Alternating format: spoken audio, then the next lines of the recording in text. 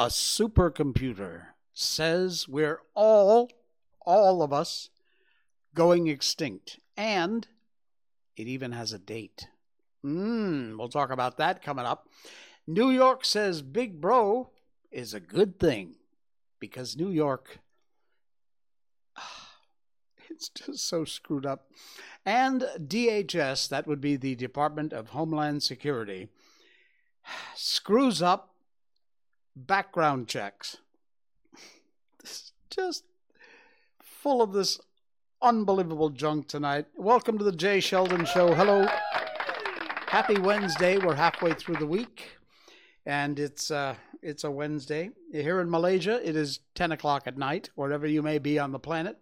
Most of you have started your Wednesday anyway, and we got lots coming up tonight. We will also continue with Chapter 2 of our brand new book, White Fang. It's an old book, but it's new to us. We read books on this show for the second half of the show, and we will have that for you.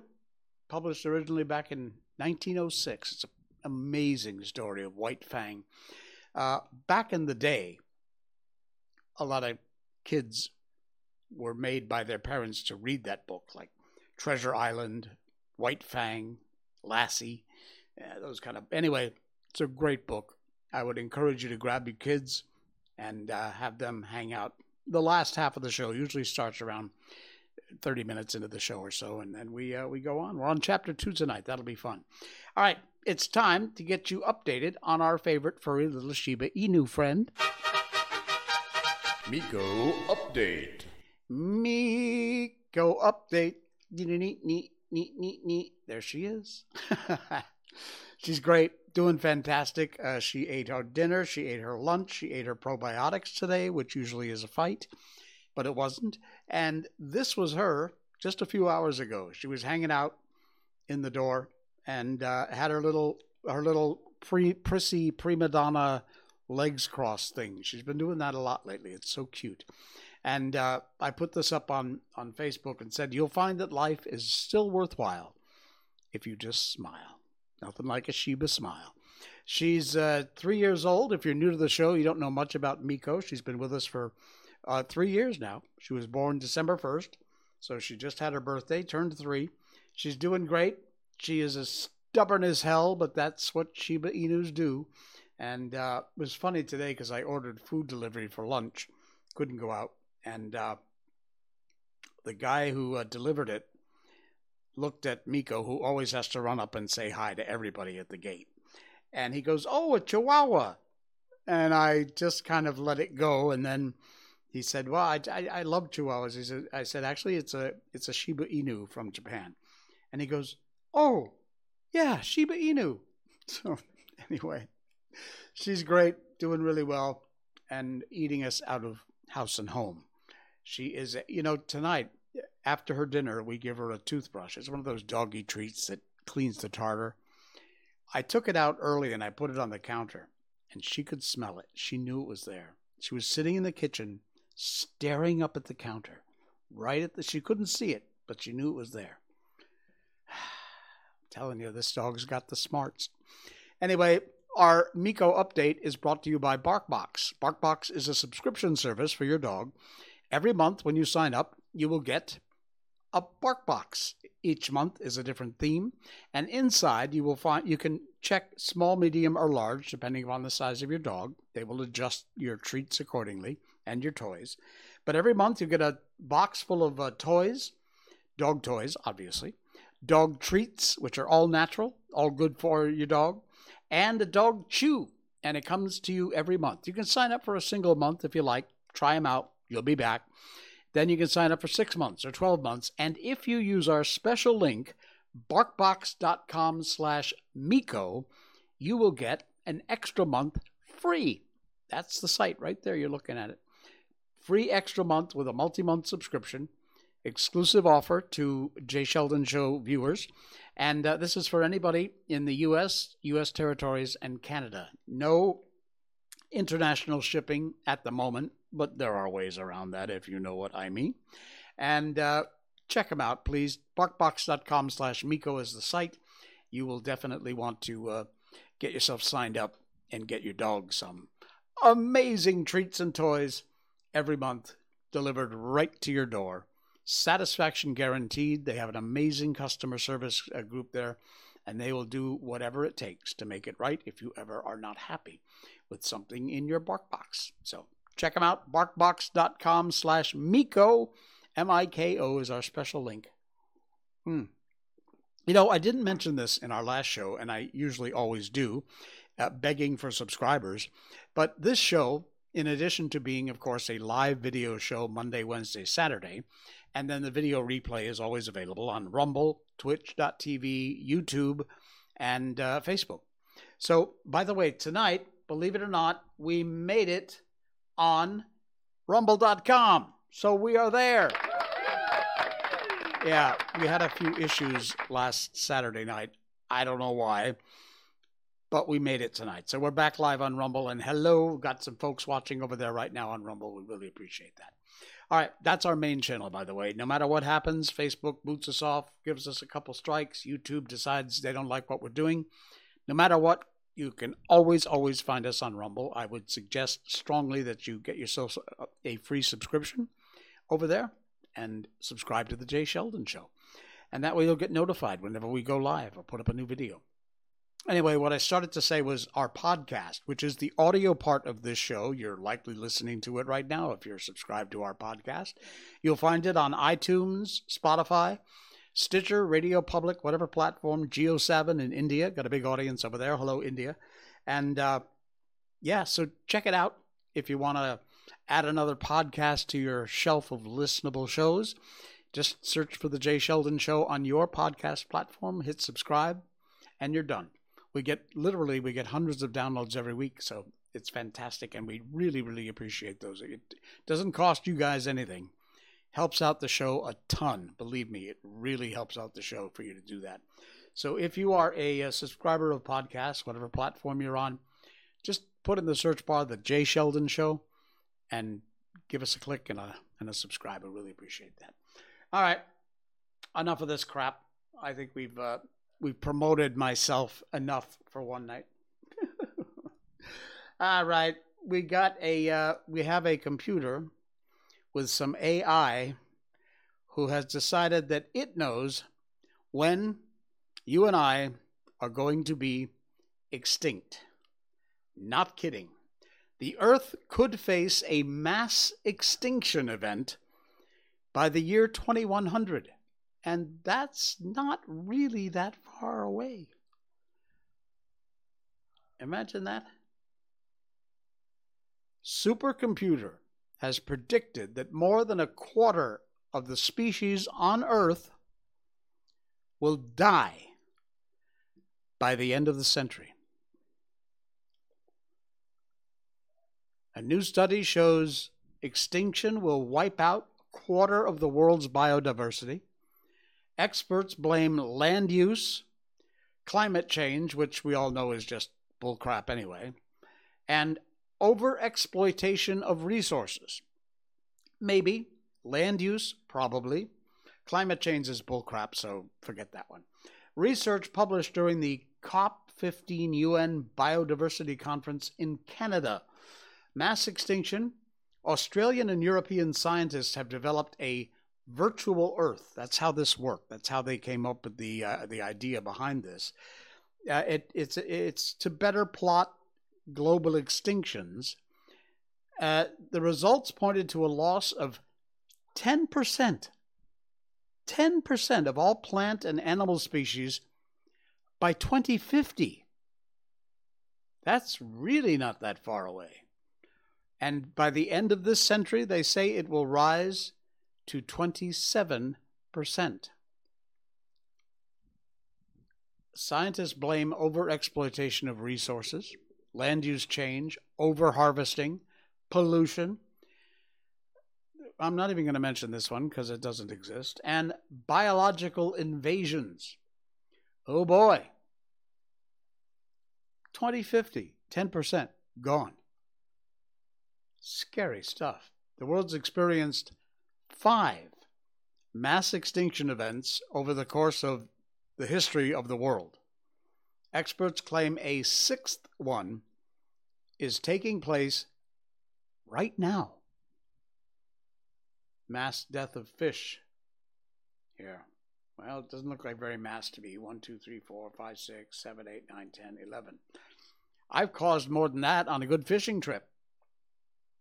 Anyway, a study was led by European Commission scientist Giovanni Strona and Professor Corey Bradshaw of Flinders University in Adelaide, Australia. They say the planet has already entered its 6th mass extinction event driven by human activity. Well, of course. Gotta blame somebody. Listen to this. Children born today who live into their 70s, in other words, your kid's born today, if he lives into or she lives into their 70s, they will witness, according to these guys and a computer model, they will witness the disappearance of literally thousands of plants and animal species, from tiny orchids and the smallest insects to iconic animals such as the elephant and the koala. Using a supercomputer, scientists created a world with more than 15,000 food webs to predict the fate of interconnected species. And as you know, almost everything is interconnected. And they say this supercomputer tool can map extinctions. And that's where they came out with the idea that we were all going to say bye-bye in the next century, the year 2100. Well, chances are, if you're listening to this show, you and I aren't going to be around for it. But it's not that far after when you and I are gone. So you'd think, with an extinction event coming up, people might want to take it a little easy, not get too psycho, not be too crazy. Well, that might be true unless you live in Canada. We've talked about this idiot dictator Trudeau and this ridiculous politics going on in Canada. I just saw another story yesterday about this assisted suicide crap. It's just unbelievable. If you don't know this story, look it up. Put in assisted suicide Canada, and you will prepare to be horrified. It is truly, truly horrible. Here's the latest from these psychos. A PSYOPs officer. The Canadian government has a job listing for psychological operations. There's the dictator now. It is not a conspiracy theory. They posted a job listing asking for an experienced military member to train in psychological operations before taking on exercises with a syndicate to learn the best psychological tactics from around the world. PSYOPs, which typically refers to military government operations that intentionally mislead or confuse the population, often used as a precursor to changing the law, military action, things like that. And many point to false flags. You know what that is. Everyone talks about it these days. Simple misinformation spread by government. Sources of examples. Merriam-Webster defines military operations, this is a PSYOP, military operations usually aimed at influencing the enemy's state of mind through non-combative means. Well, this PSYOPs officer appears to include an introduction on the scope of the state's psychological operations before putting the lessons into practice and practical environments. And the thing is that they are not using it on their enemies. They are using it on their own citizens. How long, Canada, are you going to put up with this nightmare? It's an open-ended question. But I would really hope that the answer is not much longer. Because these people, you think you've got problems in the U.S.? I would say at this point, yeah, you do, of course, tons of them, lots of them. Hopefully things will get fixed soon. But in Canada, I'm telling you, it's going from bad to worse. This link to this story is in our show notes. You should read it. You should check it out. You should keep yourself informed. Because some of our elected officials, I won't call them leaders, because they're not. Some of our elected officials, and even that term is maybe a bit of a misnomer these days,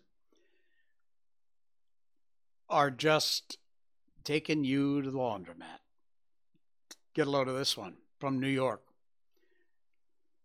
This New York City Mayor, Eric Adams, who is a joke in and of himself, says he supports surveillance. He says, Big Brother is protecting you. There he is. In New York City, political rather than professional considerations seem to be dictating the way the police will proceed in fighting crime, which is significantly up in New York, along with a lot of other democratically controlled cities, including the degree to which this will include the use of invasive technology. Oh yeah, here we go. Maybe Mayor Adams didn't read the book, because in dystopian form, he has basically just declared that Big Brother is actually the good guy. Namely, reports suggesting the mayor, now been in office for a year, has done almost nothing right, is well aware of how the city has spiraled into crime. 23.5% increase in crime just in the last year in New York City. The lawlessness allegedly came as a consequence of the pandemic measures that, among other things, exacerbated the problem of homelessness, anti-police protests, and the erosion in morale among the force. How about you untie the hands of the police officers and you let them do their job? And when they make arrests, how about you get district attorneys who don't just turn around and drop all the charges and let the people go? That, you know, Giuliani, when he was mayor, when he finally got elected, had a thing called broken windows policing. And the idea behind that is that an old abandoned building, somebody throws a rock through the window. Who cares? Broken window, it's an old building.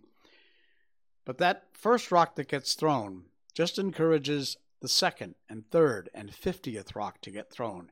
And then the building starts to get torn apart by vandals. And then the next thing you know, it gets burned down by vandals. Whereas if you had prevented or arrested that first guy who threw the first rock, chances are,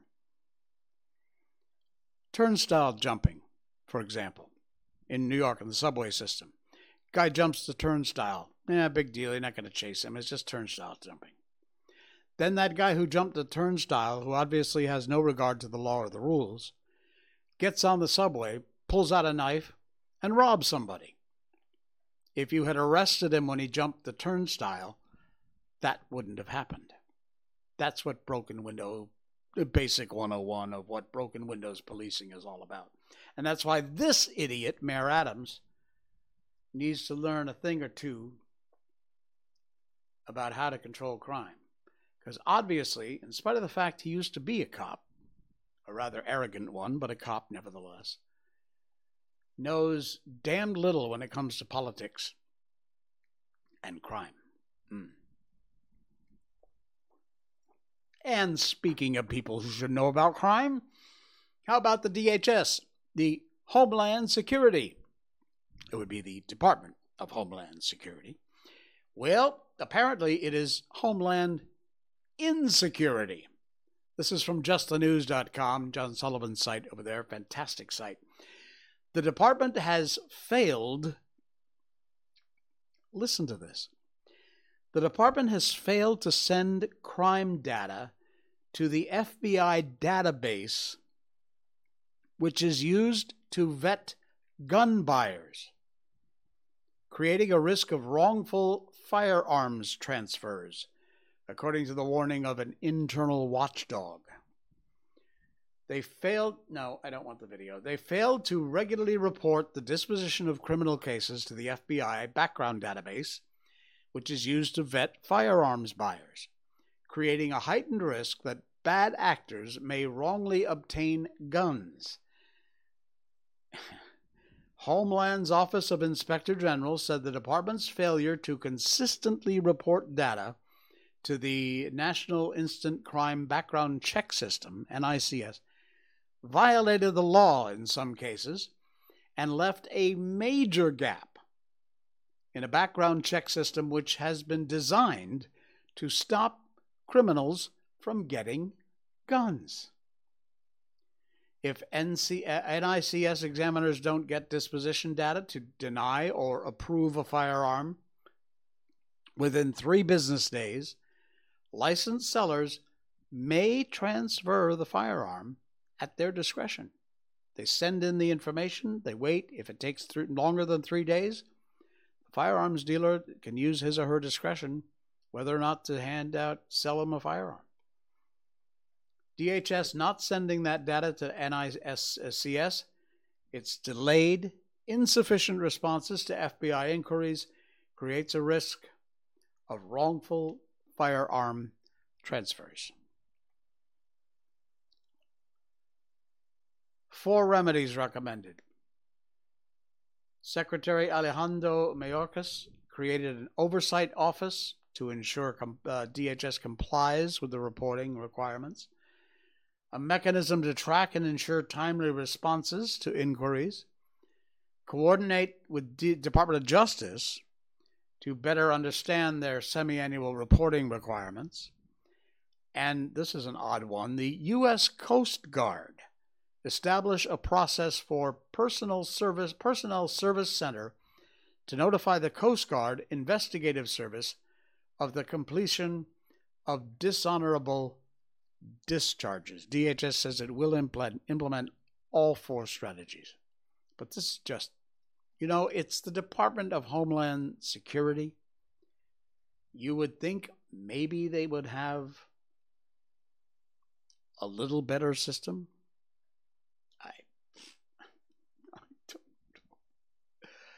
Oh, man. Okay, we got to move on from this because it's just sad. It really is. All right, why is this shaking like that? I don't know. We're moving on to the fun stuff before we get on to our book. I just got a couple for you. One takes a little pre-sell here. It is amazing. Now, for some reason, hang on, this is flickering. So let me see if I can get it stopped doing that. No, I can't. All right, it's going to flicker. So just deal with it. I'm going to switch over to that shot now. There we go. See it flickering? All right, I also need to turn on the sound because you will not believe what you're about to hear. Here's the backstory. They took a James Webb telescope, we talk about them all the time, an image of space. And all these are all stars and planets and asteroids and things like that. What they did was they assigned a musical note or an instrument. This is so cool. Wait till you hear this. To each different color.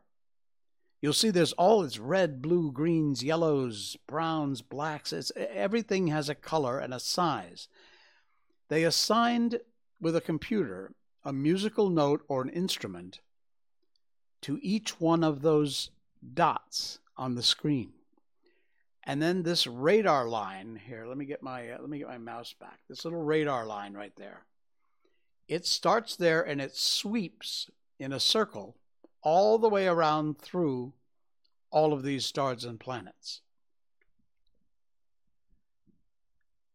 And it plays it as it goes.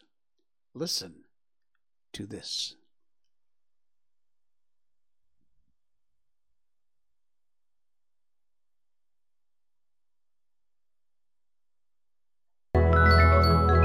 Hang on, let me start again.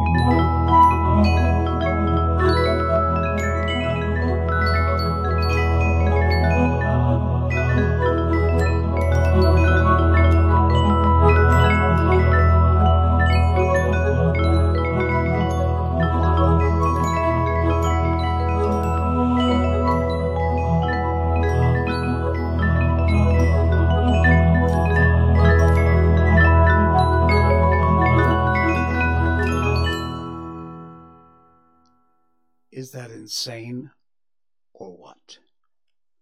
That is the star cluster Caldwell 73. Scientists assign sounds to different aspects of the image, and then the radar scanned through the picture and created that. That is amazing. You know, I love space stuff, the James Webb Telescope, all things space. You got my attention.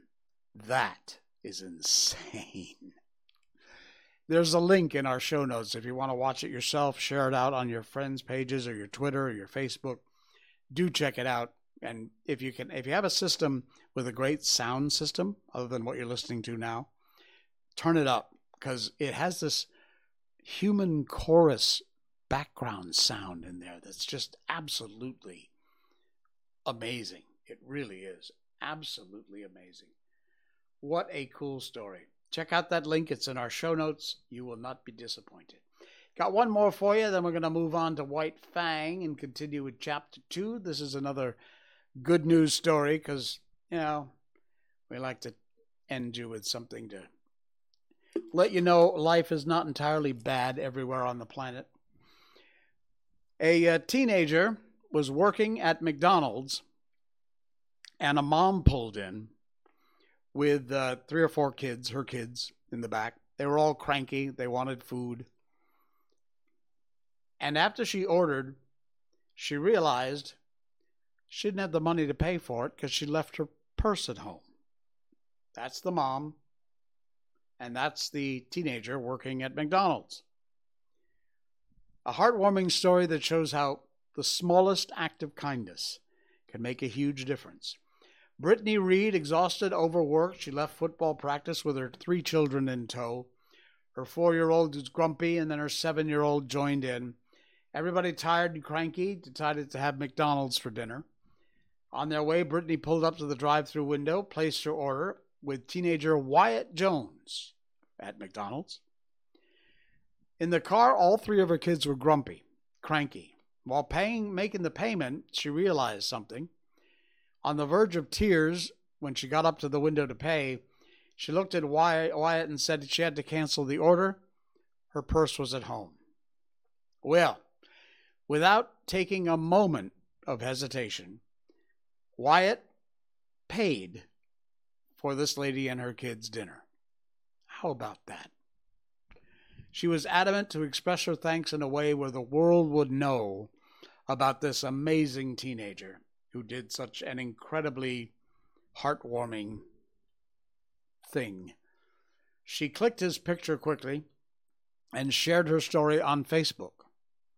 She also insisted on accepting cash that he paid for her bill then, but she wanted to do something more for him. And so she connected with his mother, who had no idea about her son's kind gesture.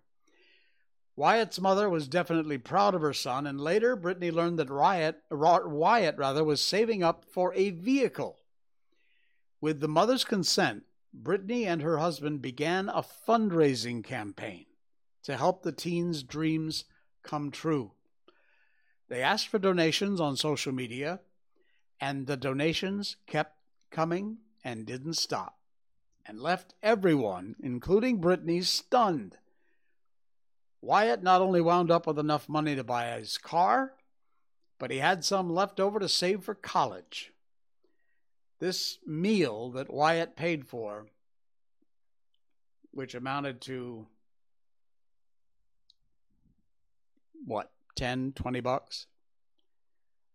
She came back with donations of over 40,000 USD. $40,000.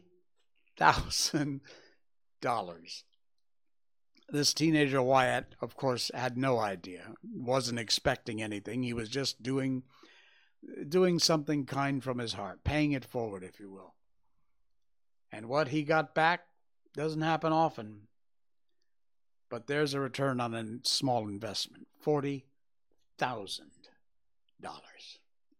That is incredible. We love these stories. We love them.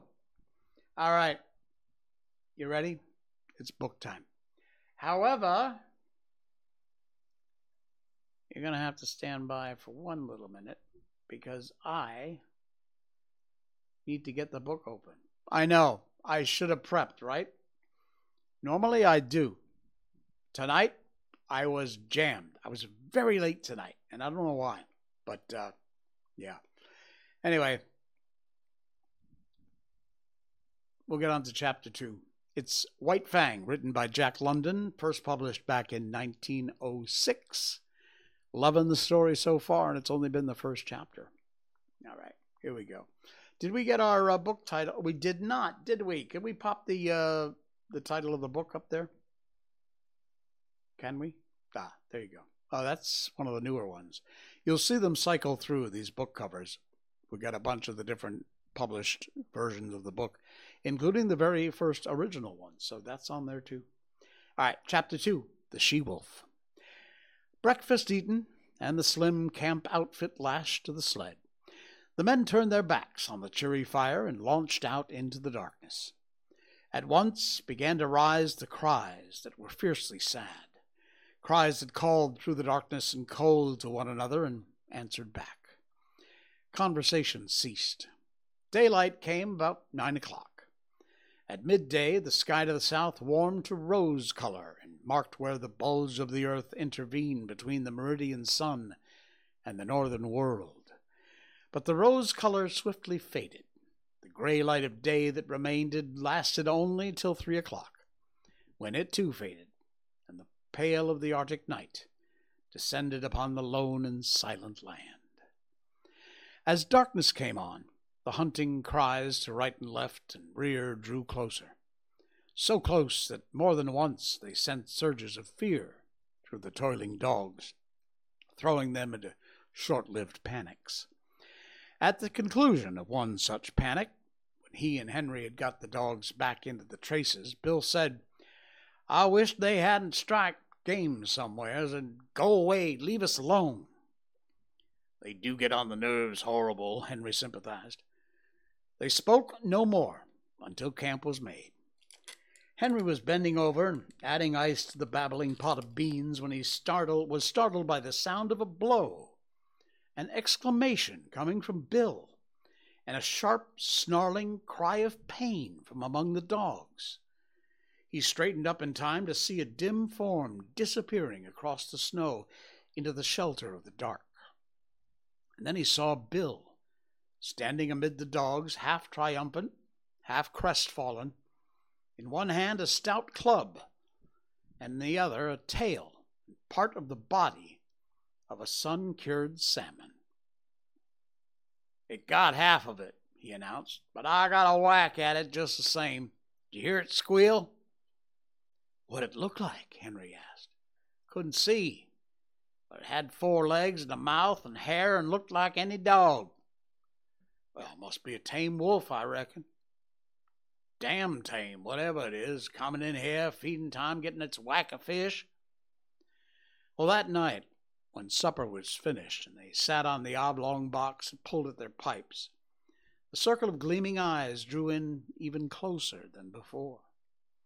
"I wish they'd sprung up a bunch of moose or something and go away and leave us alone," Bill said. Henry grunted with an intonation that was not all sympathy, and for a quarter of an hour they sat in silence. Henry staring at the fire, Bill at the circle of eyes that burned in the darkness just beyond the firelight. "I wished we was pulling into McGurry's right now," he began again. "Shut up your wishing and your croaking," Henry burst out angrily. "Your stomach's sour, that's what's ailing you. Swallow a spoonful of sody. You'll sweeten up wonderful and be more pleasant company." Well, in the morning, Henry was aroused by fervid blasphemy that proceeded from the mouth of Bill. Henry propped himself up on an elbow and looked to see his comrade standing among the dogs beside the replenished fire, his arms raised in objurgation and his face distorted with passion. "Hello," Henry called. "What's up now?" "Frog's gone," came the answer. "No." "I tell you, yes." Henry leaped out of the blankets to the dogs. He counted them with care and then joined his partner in cursing the power of the wild that had robbed them of another dog. Frog was the strongest of the bunch, Bill pronounced finally. He ain't no fool dog neither, Henry added. And so was recorded the second epitaph in 2 days. A gloomy breakfast was eaten. The 4 remaining dogs were harnessed to the sled. The day was a repetition of the day that had gone before. The men toiled without speech about the face of the frozen world, the silence unbroken, save the cries of their pursuers, that, unseen, hung upon their rear.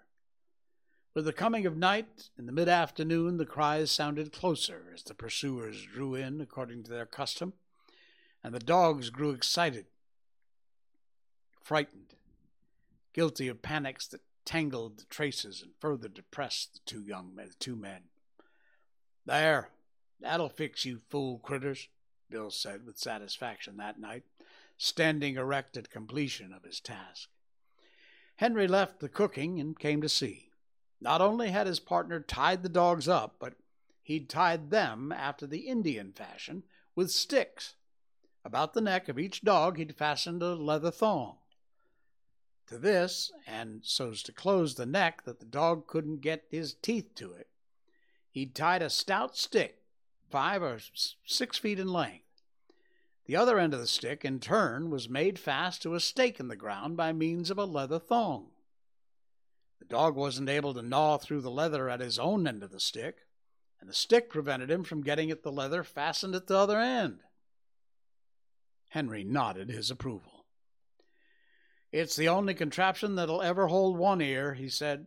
He can gnaw through leather clean as a knife and just about half as quick. They'll all be there in the morning hunky-dory. You just bet they will, Bill affirmed. If one of 'em turns up missing, I'll go without my coffee. They just know we ain't loaded to kill, Henry remarked at bedtime, indicating the gleaming circle that hemmed them in.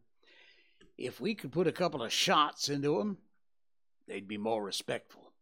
They come closer every night. Get the firelight out of your eyes and look hard there. Did you see that one? For some time the 2 men amused themselves watching the movement of vague forms on the edge of the firelight. By looking closely and steadily at where a pair of eyes burned in the darkness, the form of the animal would slowly take shape. They could even see these forms move at times. A sound among the dogs attracted the men's attention.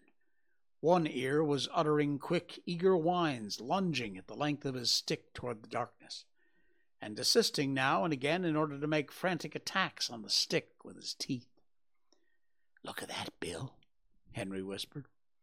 Full into the firelight, with a stealthy, sidelong movement, glided a dog-like animal.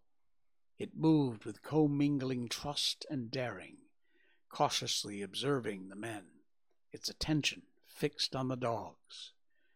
One ear strained the full length of the stick toward the intruder and whined with eagerness. "That fool one ear don't seem much smart," Bill said in a low tone. "It's a she-wolf," Henry whispered back, "and that accounts for Fatty and Frog. She's the decoy for the pack. She draws out the dog, and then all the rest pitches in and eats 'em up." A fire crackled. Log fell apart with a loud sputtering noise. A sound of it, the strange animal leaped back into the darkness. "Henry, I'm a-thinking," Bill announced. "Thinking what?" "I'm a-thinking that was the last one I lambasted with the club." "Ain't the slightest doubt in the world," was Henry's response. "And right here I want to remark," Bill went on, that animal's familiarity with campfires is suspicious and immoral." "Oh, it knows for certain more than a self-respecting wolf ought to know," Henry agreed. "A wolf that knows enough to come in with the dogs at feeding time has had experiences. Old Villain had a dog once that ran away with the wolves," Bill cogitates aloud. "I ought to know. I shot it out of a pack in a moose pasture over on Little Stick, and old Villain cried like a baby. He hadn't seen it for 3 years, he said. Been with the wolves all that time." I reckon you've called the turn, Bill. That wolf's a dog, and it's eaten fish many's the time from the hand of man. And if I get a chance at it, that wolf that's a dog will be just meat, Bill declared. We can't afford to lose no more animals. But you only got 3 cartridges, Henry objected. I'll wait for a dead sure shot, was the reply. In the morning, Henry renewed the fire, cooked breakfast to the accompaniment of his partner's snoring. You was sleeping just too comfortable for anything, Henry told him as he routed him out for breakfast. I hadn't the heart to rouse you. Though Bill began to eat sheepishly, he noticed his cup was empty and started to reach for the pot, but the pot was beyond arm's length and beside Henry. Say, Henry, he chided gently, ain't you forgot some? Henry looked about with great carefulness and shook his head. Bill held up the empty cup. You don't get no coffee, Henry announced. Ain't run out? Bill asked anxiously. No. Ain't thinking it'll hurt my digestion? No. Then it's just warm and anxious I'm to hearing from you to explain yourself, he said. Spanker's gone, Henry answered. Without haste, with the air of one resigned to misfortune, Bill turned his head and from where he sat, counted the dogs. How did it happen? He asked apathetically. Henry shrugged his shoulders. Don't know, unless one ear gnawed him loose. He could have done it himself, that's for sure. That darn cuss, Bill spoke gravely and slowly, with no hint of the anger that was raging within him. Just because he couldn't chew himself loose, he'd chew Spanker loose. Well, Spanker's trouble's over anyway. I guess he's digested by this time and convorting over the landscape in the bellies of 20 different wolves, was Henry's epitaph on this, the latest lost dog. Have some coffee, Bill. But Bill shook his head. Go on, Henry pleaded, elevating the pot. Now Bill shoved his cup aside. I'll be ding-dong-danged if I do, and I said I wouldn't if any dog turned up missing, and I won't. Darn good coffee, Henry said enticingly. Bill was stubborn, ate a dry breakfast, washed down with a mumble curses at one ear for the trick he'd played. I'll tie 'em up out of reach of each other tonight, Bill said as they took the trail. They'd traveled little more than 100 yards when Henry, who was in front, bent down and picked up something with which his snowshoe had collided. It was dark. He couldn't see it, but he recognized it by the touch. He flung it back so it struck the sled and bounced along until it fetched up on Bill's snowshoes. Maybe you'll need that in your business, Henry said. Bill uttered an exclamation. It was all that was left of Spanker, the stick with which he'd been tied. They ate him in hide and all, Bill announced. Stick's as clean as a whistle. They ate the leather off in both hands. They're damn hungry. Henry, and they'll have you and me guessing before this trip's over. Henry laughed defiantly. I ain't been trailed this way by wolves before, but I've gone through a whole lot worse and held my health. Takes more than a handful of them pesky critters to do for yours truly, Bill, my son. I don't know, Bill muttered ominously. Well, you know all right when we pull into McGurry's. I ain't feeling especially enthusiastic, Bill persisted. You're off color, that's what's the matter with you, Henry dogmatized. What you need is quinine. I'm going to dose you up stiff as soon as we make McGurry's. Well, Bill grunted his disagreement with the diagnosis and lapsed into silence. The day was like that, like all days. Light came at 9, 12 o'clock, the southern horizon warmed by the unseen sun. Then began the cold gray of afternoon that would merge 3 hours later into night. It was just after the sun's futile effort to appear that Bill slipped the rifle from under the sled lashings and said, You keep right on, Henry. I'm going to see what I can see. You better stick by the sled, his partner protested. We've only got 3 cartridges, and there's no telling what might happen." "Who's croaking now?" Bill demanded triumphantly. Henry made no reply, plodded on alone, though often he cast anxious glances back at the gray solitude where his partner disappeared. An hour later, taking advantage of the cut-offs around which the sled had to go, Bill arrived. "They're scattering and ranging all along wide," he said, "keeping up with us and looking for game at the same time. You see, they're as sure of us, only they know they got to wait to get us. In the meantime, they're willing to pick up anything edible that comes along handy." "You mean they think they're sure of us?" Henry objected pointedly. But Bill ignored him. "I seen some of 'em. They're pretty thin. They ain't had a bite in weeks, I reckon. Outside of Fatty, Frog, and Spanker, there ain't so many of them that didn't go too far. They're remarkable thin. Their ribs are like washboards, and their stomachs is right up against their backbones. They're pretty desperate, I can tell you. They're going mad yet. And then watch out." A few minutes later, Henry, who was now traveling behind the sled, emitted a low warning whistle. Bill turned and looked, and then quietly stopped the dogs. To the rear, from around the last bend, plainly into view on the very trail they'd just covered, trotted with a particular sliding, effortless gait. When they halted, it halted, throwing up its head, regarding them steadily with nostrils that twitched as it caught and studied the scent of them. "It's the she-wolf," Bill answered. The dogs had lain down in the snow, and he walked past them to join his partner in the sled. Together they watched the strange animal that pursued them for days and had already accomplished the destruction of half their dog team. After searching scrutiny, the animal trotted forward a few steps.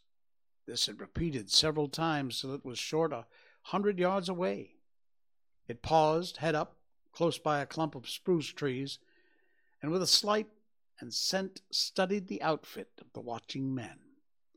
It looked at them in a strangely wistful way, after the manner of a dog, but in its wistfulness there was none of the dog's affection. It was a wistfulness bred of hunger, as cruel as its own fangs, merciless as the frost itself. It was large for a wolf, gaunt frame advertising the lines of an animal that was among the largest of its kind.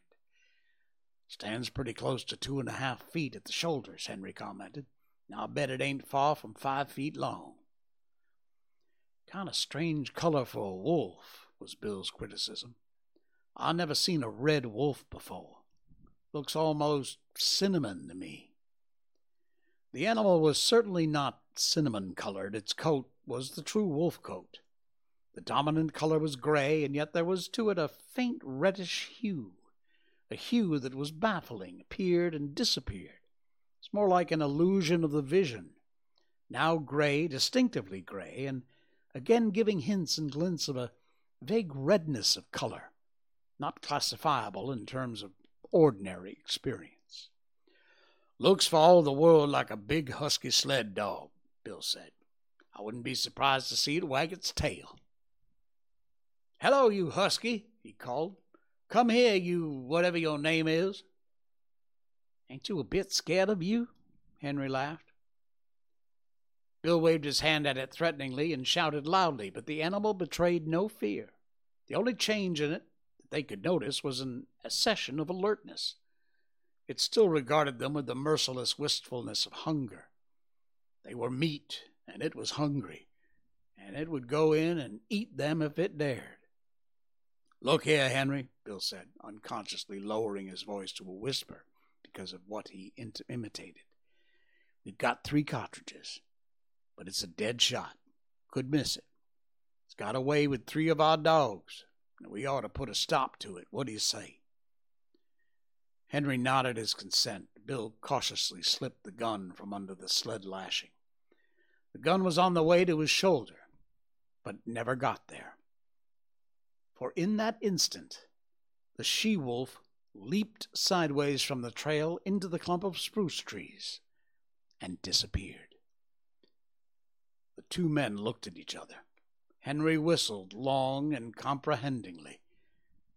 "I might have knowed it," Bill chided himself aloud as he replaced the gun. "Of course a wolf knows enough to come in with dogs at feeding time. Know all about shooting irons. I tell you right now, Henry, that critter's the cause of all our troubles. We had 6 dogs at present time instead of 3 if it wasn't for her. And I tell you right now, Henry, I'm going to get her. She's too smart to be shot out in the open. I'm going to lay for her, and I'll bushwhack her sure as my name is Bill."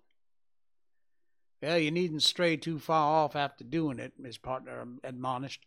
"If that pack ever starts to jump you, them 3 cartridges would be no more than 3 whoops in hell.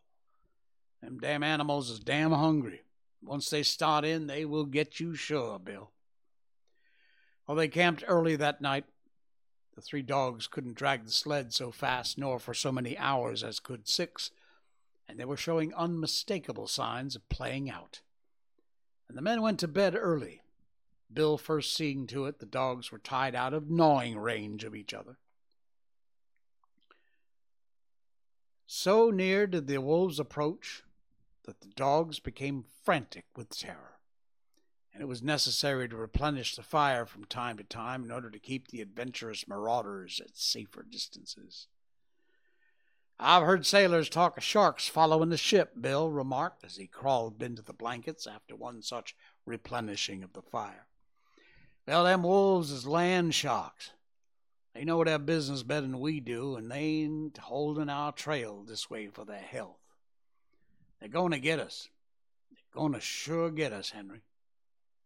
"And they've got you already talking like that," Henry retorted sharply. "A man's half licked when he says he is, and you're half eaten from the way you're going on about it." "They got away with better men than you and me," Bill answered. "Oh, shut your croaking. You're making me all-fired tired." Henry rolled over in anger at his side. He was surprised that Bill made no similar display of temper. This wasn't Bill's way, for he was easily angered by sharp words. Henry thought over it long before he went to sleep, and as it was his eyes fluttering down and he dozed off, the thought in his mind was, "There's no mistaking it. Bill's almighty blue. I'll have to cheer him up tomorrow." Wow, they're getting closer. That's chapter 2 of White Fang. Coming up on our next show Saturday night, we will do the chapter 3 called The Hunger Cry. Cool. All right, that's White Fang from 1906, first published by Jack London. Fantastic story. I hope you're enjoying it. I will see y'all again on Saturday night. We'll have another show for you. That will be New Year's Eve. We will not be counting down to the new year on this show. I've got plans. But we will be closing out the year with one final show before we begin 2023. I will see you again on Saturday. Thanks for watching, subscribing, liking the show, following. Until Saturday, this is the Jay Sheldon Show. Good night.